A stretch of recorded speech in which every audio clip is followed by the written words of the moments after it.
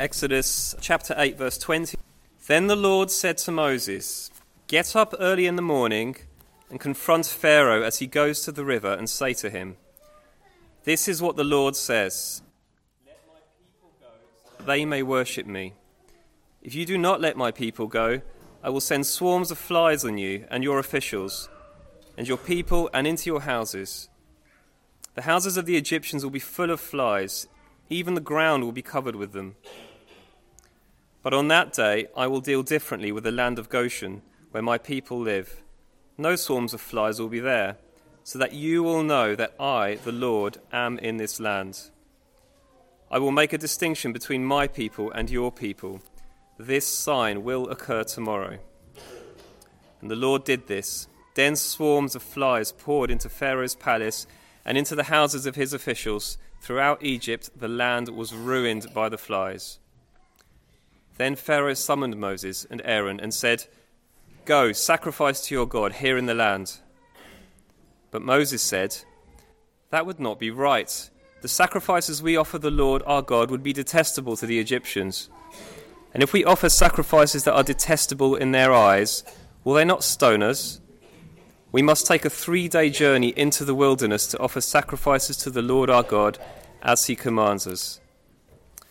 Pharaoh said, 'I will let you go to offer sacrifices to the Lord your God in the wilderness, but you must not go very far. Now pray for me.'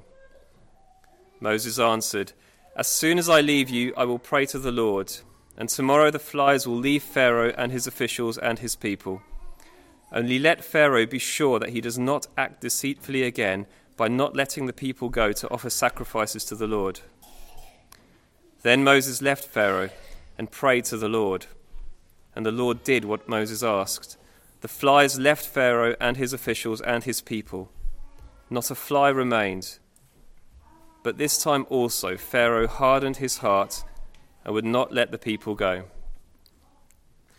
Then the Lord said to Moses, 'Go to Pharaoh and say to him, "This is what the Lord, the God of the Hebrews, says. Let my people go so that they may worship me. If you refuse to let them go and continue to hold them back, the hand of the Lord will bring a terrible plague on your livestock in the field, on your horses, donkeys, and camels, and on your cattle, sheep, and goats. But the Lord will make a distinction between the livestock of Israel and that of Egypt, so that no animal belonging to the Israelites will die.' The Lord set a time and said, 'Tomorrow the Lord will do this in the land.' And the next day the Lord did it. All the livestock of the Egyptians died, but not one animal belonging to the Israelites died. Pharaoh investigated and found that not even one of the animals of the Israelites had died. Yet his heart was unyielding, and he would not let the people go. Then the Lord said to Moses and Aaron, 'Take handfuls of soot from a furnace and let Moses toss it into the air in the presence of Pharaoh. It will become fine dust over the whole land of Egypt, and festering boils will break out on people and animals throughout the land.' So they took soot from a furnace and stood before Pharaoh. Moses tossed it into the air, and festering boils broke out on people and animals. The magicians could not stand before Moses because of the boils that were on them and on all the Egyptians. But the Lord hardened Pharaoh's heart, and he would not listen to Moses and Aaron, just as the Lord had said to Moses." Many of us have been to talks where the speaker has had just one key message, one key thing that they're trying to put across to us, but they've gone on far too long in their talk. They've either been boring because they've just repeated the same idea again and again and again, not really varying what they've said at all, or they've done it without any variety of expression or idea. And you come to the end of maybe 50 minutes, an hour, whatever it is, and you thought, well, they could have said that in 10 minutes, and I would have had 50 minutes of my life back. It's been long and extended. And we as a church family are working through these plagues in the book of Exodus, and one of the things we have noticed is that there is one key message that's coming through again and again and again, and there are 5 chapters of the plagues in the book of Exodus. We're not exactly sure over how many weeks these happened, but it's definitely multiple weeks that these events are happening, true events are happening there in Egypt.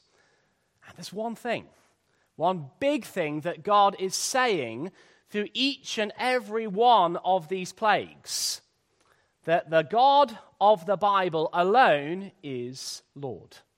He alone is the Lord. But the way God communicates that, well, it's not boring, is it? You know, through those 10 plagues, there are astonishing demonstrations of God's power, aren't they? Astonishing. Last week, we saw water being turned into blood. We saw frogs infesting Egypt, and we saw gnats coming and making a nuisance of themselves there in Egypt. So it's not boring, and it's not repetitive either, because that one point that the Lord alone is God, he is the King, he is Lord, is made in a great variety of ways. It's made as God displays his character in different ways through each of these plagues.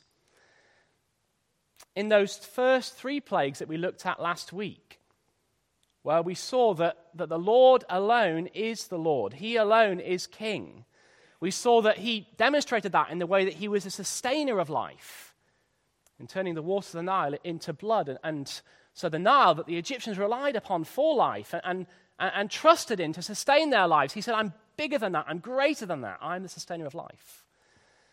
We saw it also there in that plague of the frogs and the gnats, where we saw that he had no rivals. The Egyptian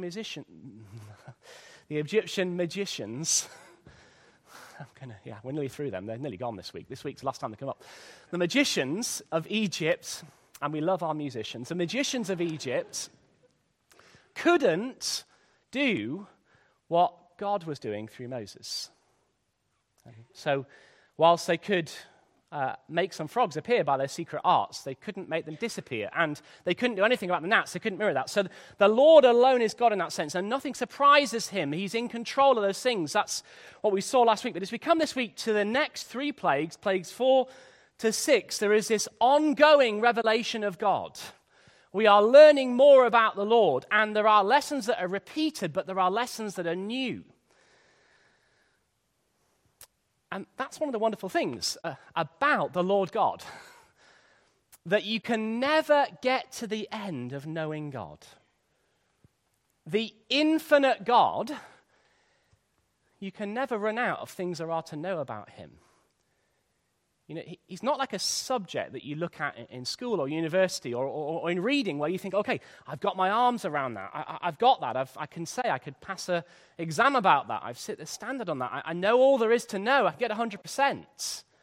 You can't do that with God. He is. You could spend a lifetime learning more, and we will spend a lifetime learning more and more about God and never feel that we've got our arms around everything there is to know. And that's a wonder of this God. That's a wonder of the God of the Bible. And that's what we're going to see as we work through plagues 4 to 6, that God reveals more of his character. He displays that he alone is the Lord, and he does it through plagues 4 to 6 as he was doing it through plagues 1 to 3. And as we'll see next week, he does it through 7 to 9 as well. So our big idea this week is, who is the Lord?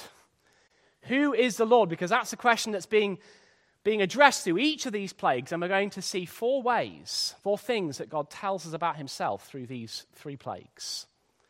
And the first is this: as we consider who is the Lord, we see, first of all, the Lord makes distinctions. The Lord makes distinctions. And the key thing to notice as we work through each of these 4 things is that they're each ways in which God's uniqueness as the Lord is made known. There are ways in which his greatness and his unrivaled majesty is demonstrated. So as we see, firstly, who is the Lord makes distinctions. That's the first thing we're going to see, we're going to look at. Now, and here we see this happening in the plagues of the flies and the livestock. And in both of these plagues, as you heard the reading, God makes a distinction between the Israelites, who are spared, and the Egyptians, who are punished. And in doing that, he demonstrates that he is the Lord. He makes distinctions to demonstrate that he is the Lord. So let's look at it together as we start with that fourth plague, the plague of the flies. And there's this repeated pattern we notice that plagues 1, 2, and 3 are a unit, 4, 5, and 6 are a unit. But within each unit, there's also repetition of pattern. And in plagues 1 and plagues 4, and plagues 4, 5, 7, you get Moses coming before Pharaoh in the morning. And he comes and he stands before Pharaoh, and he comes before Pharaoh here by the river. And the command is repeated that has been unchanging from the Lord, that he is to let the Israelites go. And a warning is given that if he doesn't obey, something will happen. And the plague that is threatened here in the fourth plague is a plague of a swarm of small insects. Now, our versions have flies. We're not exactly sure what these small insects were. The Septuagint, which is the Greek translation of the Hebrew Old Testament, suggests that they were dog flies, Egyptian dog flies, which were told sucked your blood and were known for spreading blindness in Egypt. But whatever flies they were, they filled the houses, they covered the ground. And if you look there at verse 24 of chapter 8, they are described as dense swarms of flies. So there's this dense infestation of flies, such that the land of Egypt, end of verse 24, was ruined by the flies. But there is one area where the flies don't come. And it is in that area, the houses are clear, the land is spared, there is no destruction. And that area is the land of Goshen, which is where my people live, i.e. where the Israelites live. So the flies come upon all of Egypt except the area where God's people live. And there, the flies don't come. So that's the flies. Then we come to the livestock, start of chapter 9, and we see that again, that the pattern repeats, that the command comes to Pharaoh to let the people go. Pharaoh is told that if he refuses, God will bring, and here, look at verse 3, the wording is important, the hand of the Lord, 9 verse 3, will bring a terrible plague on your livestock in the fields. Pharaoh was trying to keep a strong grip upon the Israelites. But here, God is going to show that his hand is stronger. And his hand is stronger because God is going to show he is able to wrestle them out of Pharaoh's hand, because his hand will come and bring this plague, bringing death to the livestock of the Egyptians. But then once again, verse 4, God makes a distinction between the livestock of Israel and the livestock of Egypt. The plague comes, just as God had said. The Egyptian livestock of, I think it's all kinds of livestock here, die from this plague. And yet, verse 6, not one animal belonging to Israel died. It's so remarkable that the Pharaoh sends investigators to see what's going on. He says, well, can you go and check that none of the Israelite livestock have died? And he goes, and the officials go, and they find that God has totally protected his people. Made a distinction. And why does God do this? So we're told that in that plague 4 of the flies in verses 22 and 23, the reason for this will be this. Look at verse 22 of chapter 8. But on that day I will deal differently with the land of Goshen, where my people live. No swarms of flies will be there, so that you will know that I, the Lord, am in this land.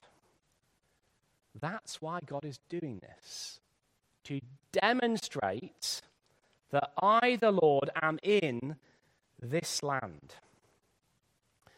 Pharaoh was denying that the God of the Bible was Lord in Egypt. He was saying, you are not Lord in this land. You do not have authority here, but God does. He is Lord in this land. God makes distinctions to demonstrate that he is the Lord. Now, why did he make that distinction? Why were Israel spared?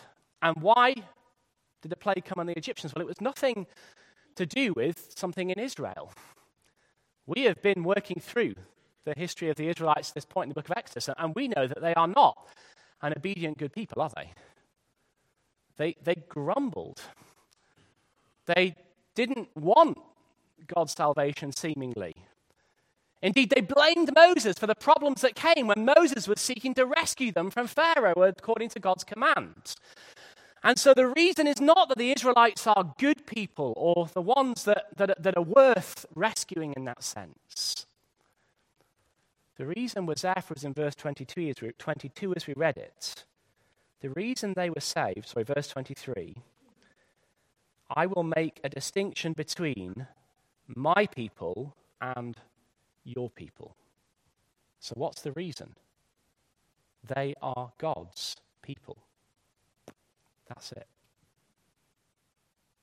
They belong to the one true and living God, the Lord. And for that reason, and that reason alone, they belong to him. They are rescued. And that's God's sovereign choice. That's God's right and prerogative. And in doing so, God demonstrates that he is the Lord by making this distinction. Now, friends, it's the same way as we think about God's work of salvation. God works by his sovereign choice to save, and he makes distinctions in that work of salvation. And in doing so, he demonstrates and proclaims that he is the Lord. Listen to how Paul puts it in Romans chapter 9, beginning in verse 13. Just as it is written, Romans chapter 9, verse 13. Jacob I have loved, but Esau I have hated. What then shall we say? Is God unjust? Not at all. For he says to Moses, I will have mercy on whom I have mercy, and I will have compassion on whom I have compassion. It does not there depend upon human desire or effort, but on God's mercy.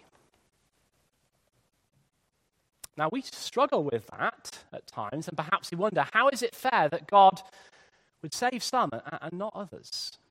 That God would make distinctions in that way? But we need to remember, friends, that mercy does not require fairness. That God would spare one house in Goshen from the flies. That God would spare 1 square meter of the land of Goshen from that infestation. That God would spare one animal of the Israelites from death is a mercy of God. It is a mercy of God because they don't deserve it. And all of the plagues were just. All of the plagues could rightly have fallen upon the land of Goshen as well because the Israelites were sinners too. And it is the same with salvation. We all deserve God's judgment because we have sinned. And we should marvel at the mercy of God that he should save one. That one human being who is a rebel, who has sinned, and we all have, that God would reach down and rescue but one. That Christ would come and pay for the sins of but one. It's a mercy of God. It's a marvel, friends. So we should say, what kindness, what mercy. And we must resist that egalitarian impulse in our hearts that wants everyone to be treated the same, because that is not how God works. It brings him glory to make distinctions, even in salvation. And we must trust that all of our questions about that will be resolved in eternity. And so as we see this going on, this distinction between God's people and the Egyptians, a question that comes to us this morning is, in which group do we find ourselves today? Friends, don't hear this God's sovereign work of salvation and think, well, I have nothing to do therefore. God calls all people everywhere to repent. And so the great challenge from this passage, as we see God working with his power, is, where do I stand? Do I stand among the people of God? Or do I stand among those who are not my people? Because there will be a last day, and we'll come and think about this later, and there will be a last day when there will be a final distinction made, a distinction in judgment. And the only way for us to be safe on that last day is to be in Christ by faith. So God shows his majesty. He shows that he is Lord by making distinctions. Make sure that you are in God's people by faith. Our first thing. Secondly, that God shows that he is the Lord. Who is the Lord? Because our second point, the Lord's commandments are non-negotiable. God's commandments are non-negotiable. Because the Lord alone is God, his people must not compromise his commandments. Now, where do we see this? Well, we see this in the way in which Pharaoh responds to the command of God to let the people go. Because having experienced this plague of the flies, he summons Moses and Aaron, and it's astonishing, isn't it, that what he tries to do is he tries to bargain with them over what he will allow them to do. Now, the Lord's command is abundantly clear, isn't it? It doesn't change. Let my people go, that they may worship me. And Pharaoh hears that command, but he tries to negotiate, and he does it twice in the plague of the flies. The first offer he makes is, well, you can worship the Lord, but do it here in Egypt. His first attempt at bargaining and negotiation. And Moses' response there in verse 26 is really strong. In the Hebrew, he expresses the strongest way you can, no way, not at all, we're not doing that. Now, why does he not want to do that? Well, he talks about how the Egyptians will see them sacrificing the animals. It will be an abomination to them, detestable in their eyes, and they'll stone them. What's Moses spotting here? He is spotting that Pharaoh is having a very clever ploy. He's trying to trick Moses. Because the Egyptians did respect their animals. They like their animals very much. It may have been they worship their animals in some ways. And he knows that if they take some of the animals the Egyptians worshipped and they sacrifice those animals in Egypt and the Egyptians all see it, they will come and stone the Israelites. It's a very clever trick. But Moses says, we're not doing that. We're not doing that because you're trying to trick us, but also, crucially, he doesn't just say that, does he? Because look at verse 27. Most importantly, he is clear. We must, note the language, we must take a 3-day journey into the wilderness to offer sacrifices to the Lord our God as he commanded us. So Pharaoh's first attempt at negotiation is wrong because it was a trick. But fundamentally it is wrong because God has commanded something different, and Moses will not bargain and negotiate over God's clear command. So Pharaoh makes his second attempt at a negotiated situation, and he does this further on as well in further plagues, but he tries it again in this plague. He says, okay, you may go and worship, just don't go very far. And please pray for us. Notice he says, please pray for me, that the flies may go. 8 verse 29. Moses' response, he doesn't accept that offer, but his response back to Pharaoh is to say, I will pray, the flies will leave, but do not be deceitful again in breaking your word. You must let us go.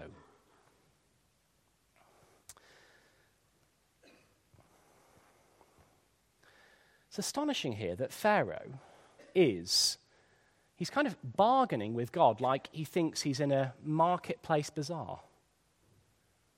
You know, it's like Pharaoh thinks he's buying a carpet or a souvenir or a fish. And he's coming before the Lord God of heaven and earth, and he's saying, yeah, you've said that, but I'm going to offer this. And you've said that, but I'm going to offer this. To enter into a bargaining scenario with someone, you have to acknowledge that that person has authority over something that you want, don't they? So they might have the rug and you've got the money. And a bargaining situation says, I know that rug's yours, I know this money is mine, and we're going to negotiate over it and meet in the middle. Pharaoh thinks he still has ownership, authority over the Israelites. That's why he's bargaining. He says as much because if you look at verse 28, he says, I will let you go. I will.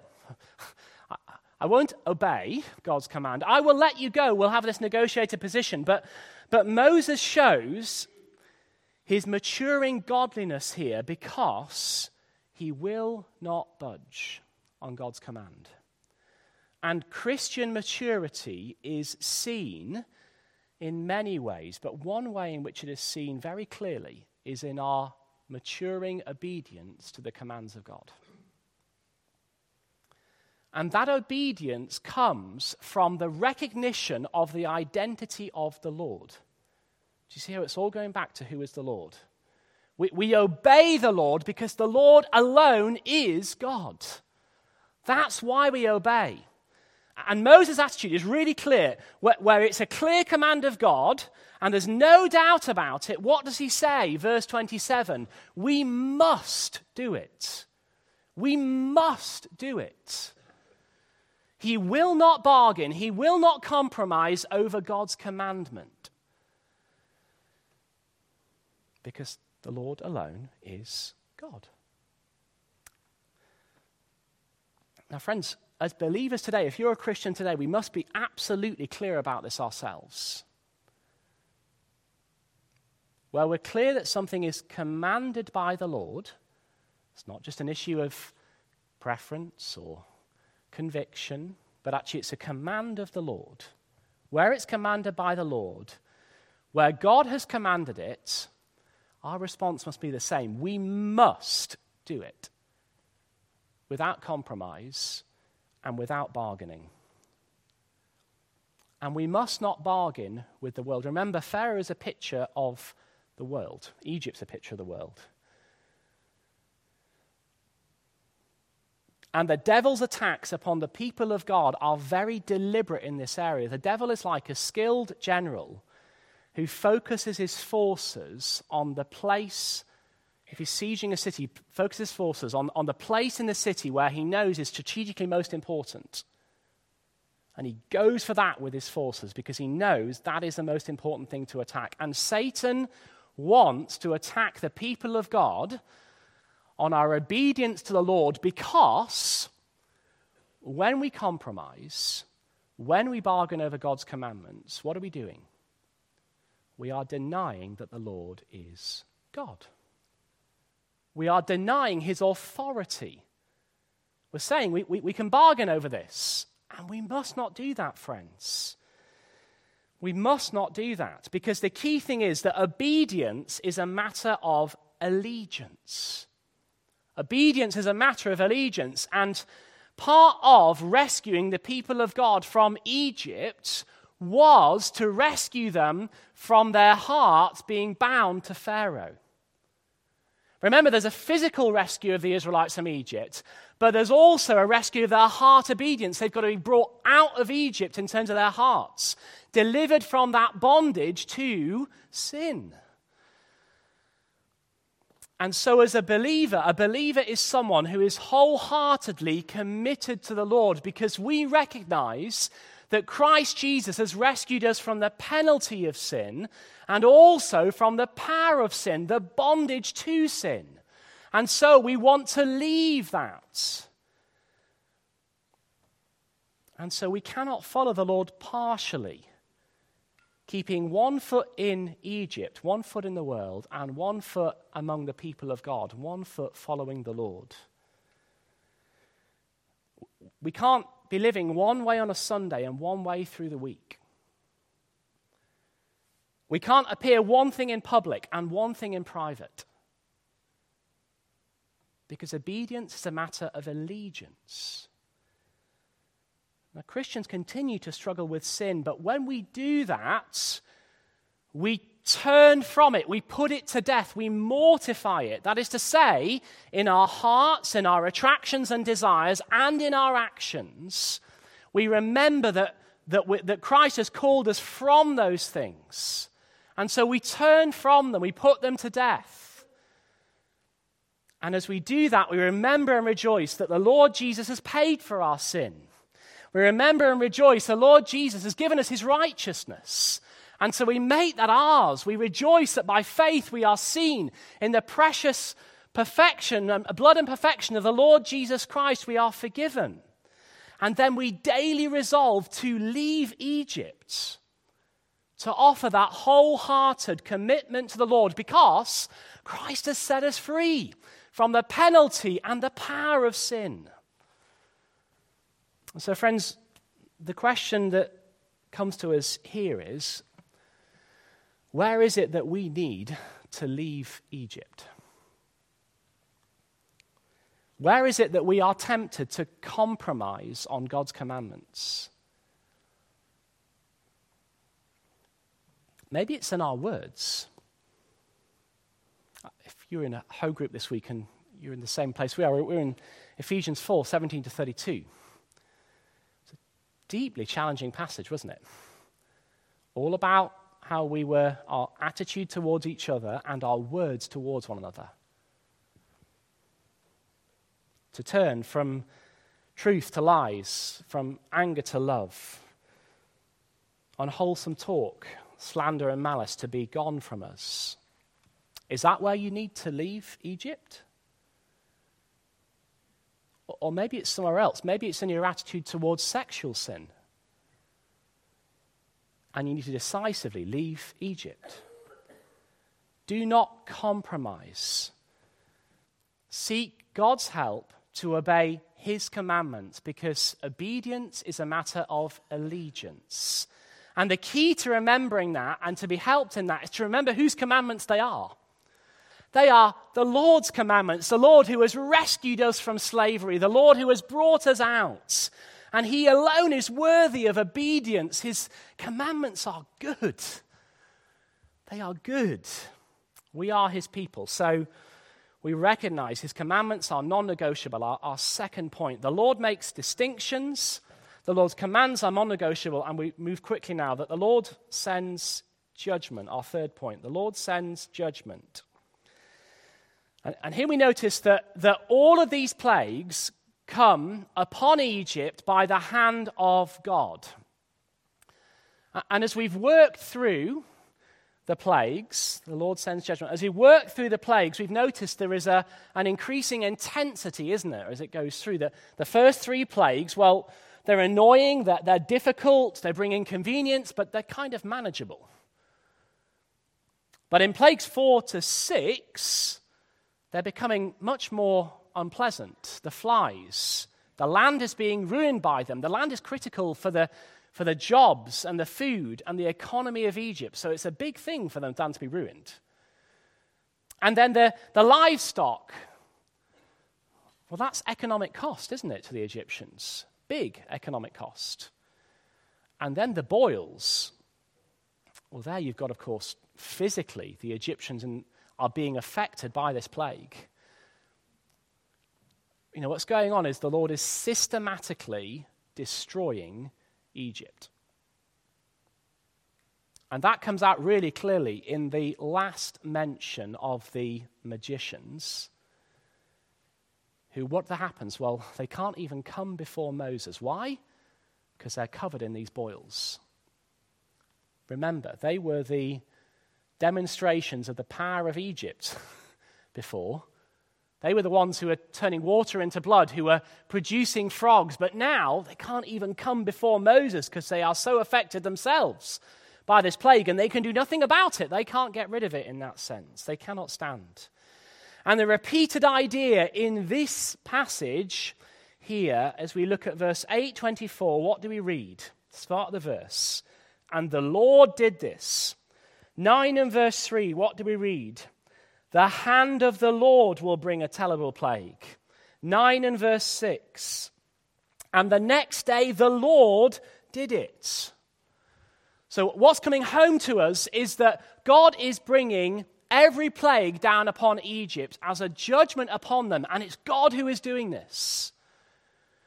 And this judgment is an expression of his authority as the Lord God.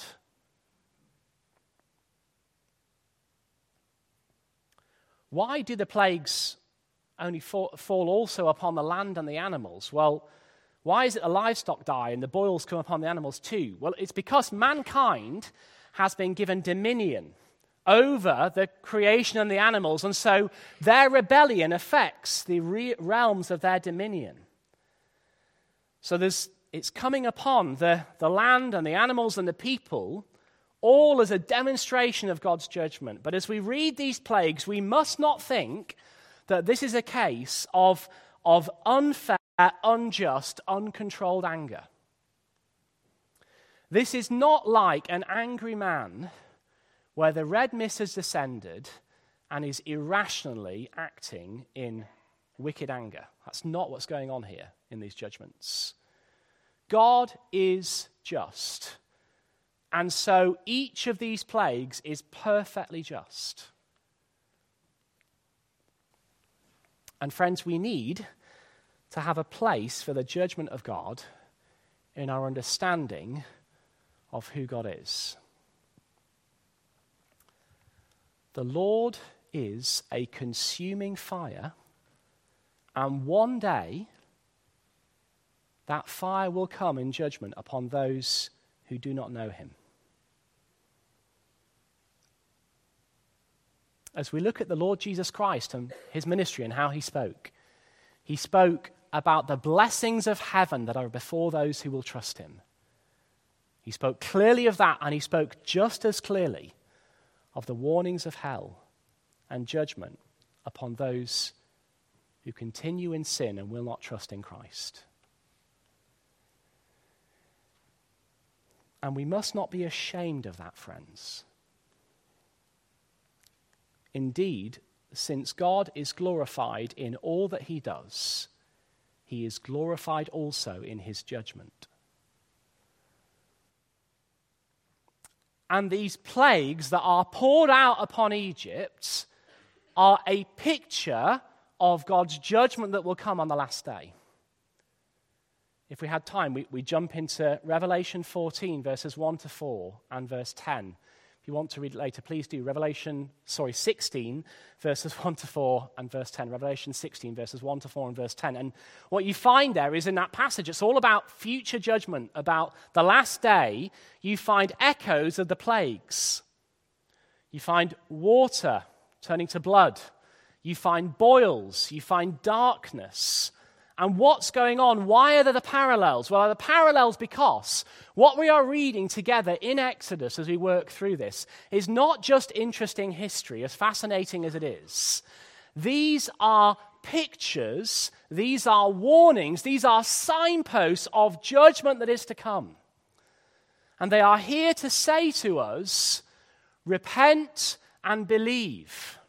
Do not be, as Andy was encouraging us, like Pharaoh, hardening our hearts to God's word, hearing God's truth Sunday after Sunday, and yet not turning to Christ in repentance. Friends, God's word says it is a dreadful thing to fall into the hands of the living God. It is a dreadful thing outside of Christ to come and stand before the living God. And so what do we need to do? Well, our fourth and final point, we have seen that God sends judgment. Fourthly and finally, God provides a mediator. God has made a way for us to know him, to come before him, and to stand with confidence on the last day. And that's what we see here as we see what Moses does for Pharaoh before the Lord. Because what Moses does on Pharaoh's behalf before the Lord God is a picture of what Christ does for us as our mediator. God himself, the Lord, provides a mediator, because this happened before, that during the plague of the frogs, Pharaoh said, pray that the frogs would go away. And it happens again in the plague of the flies, verse 28, where at the end of the verse, Pharaoh says, now pray for me. And we read verse 29, Moses said, as soon as I leave you, I will pray to the Lord. Now that word pray is an interesting word. It's not the normal word you find for pray in the Hebrew. It has, we think, the sense of earnest pleading. It's not an arrow prayer. It's an earnest pleading before the Lord. And that's what Moses does. Moses goes and in response to that, he pleads to God. And God, in his mercy, answers, brings relief from the judgment of the flies. And God is merciful to Pharaoh in answering that prayer. Now, what is mercy? Mercy is not receiving what you do deserve. Mercy is not receiving what you do deserve. And that's what Pharaoh receives. We've seen that God's judgments are just. But the mercy of God is shown to Pharaoh. But I want us to think about what Christ does for us and see some amazing differences. And the differences, I trust, with God's help, will encourage us, particularly if we struggle with doubts about our salvation. Because Moses' pictures Christ's work for us today. He is, the Lord Jesus is our mediator, God's word tells us. He brings us to God. He pleads before the Father for us. But he is different to Moses because Moses is a mere man. And Christ Jesus is a perfect man, a perfect Savior. And when Moses pleads for Pharaoh, Moses can plead mercy to God. But when Christ pleads for us, he pleads something different. He pleads justice. That on the last day, when God's judgment falls, it will not fall on us because Jesus Christ himself bore our sins. Jesus Christ himself bore our judgments. And for that reason, he says, Lord, be just. Father, be just. Because I have paid, if we're trusting in him. Jesus has paid for us. He has taken our sin. He stands before the Father and says, I have died for them. I have borne their judgments. They have received by faith my righteousness. I have earned heaven on their behalf. I have merited it for them so that if they trust in me, that is all theirs. There's a principle in law called double jeopardy, isn't there? Where you cannot be tried and punished for the same offense twice. And God does not demand double jeopardy. He is just. And so God, as we think of our Lord Jesus Christ, and as he stands before the Father for us, we can have confidence that the God who is just is a God who will forgive. Because Christ has borne our sin. Because Christ has paid for our judgment on the cross. And so we stand in him. Friends, these plagues remind us that we need a mediator. That we need someone to bring us to God. And Christ alone can do that. And so as we close, let me ask you, have you trusted in him today? Is your faith in the Lord Jesus today? Do you know him as your Savior? Do you believe that he has died for you? Do you say, I have no other plea but him? And if he has, friends, what a privilege you have this day to come before God, to know that your sins are forgiven. And if you haven't, would you do that for your salvation? If you want to talk to me afterwards, I would love to speak more about the Lord Jesus with you. Speak to Andy, think about Christianity Explored, but don't leave it. I spent 4 years of my life hearing the gospel and doing nothing. God was merciful to me. Turn to the God of mercy and grace and know forgiveness in Jesus Christ.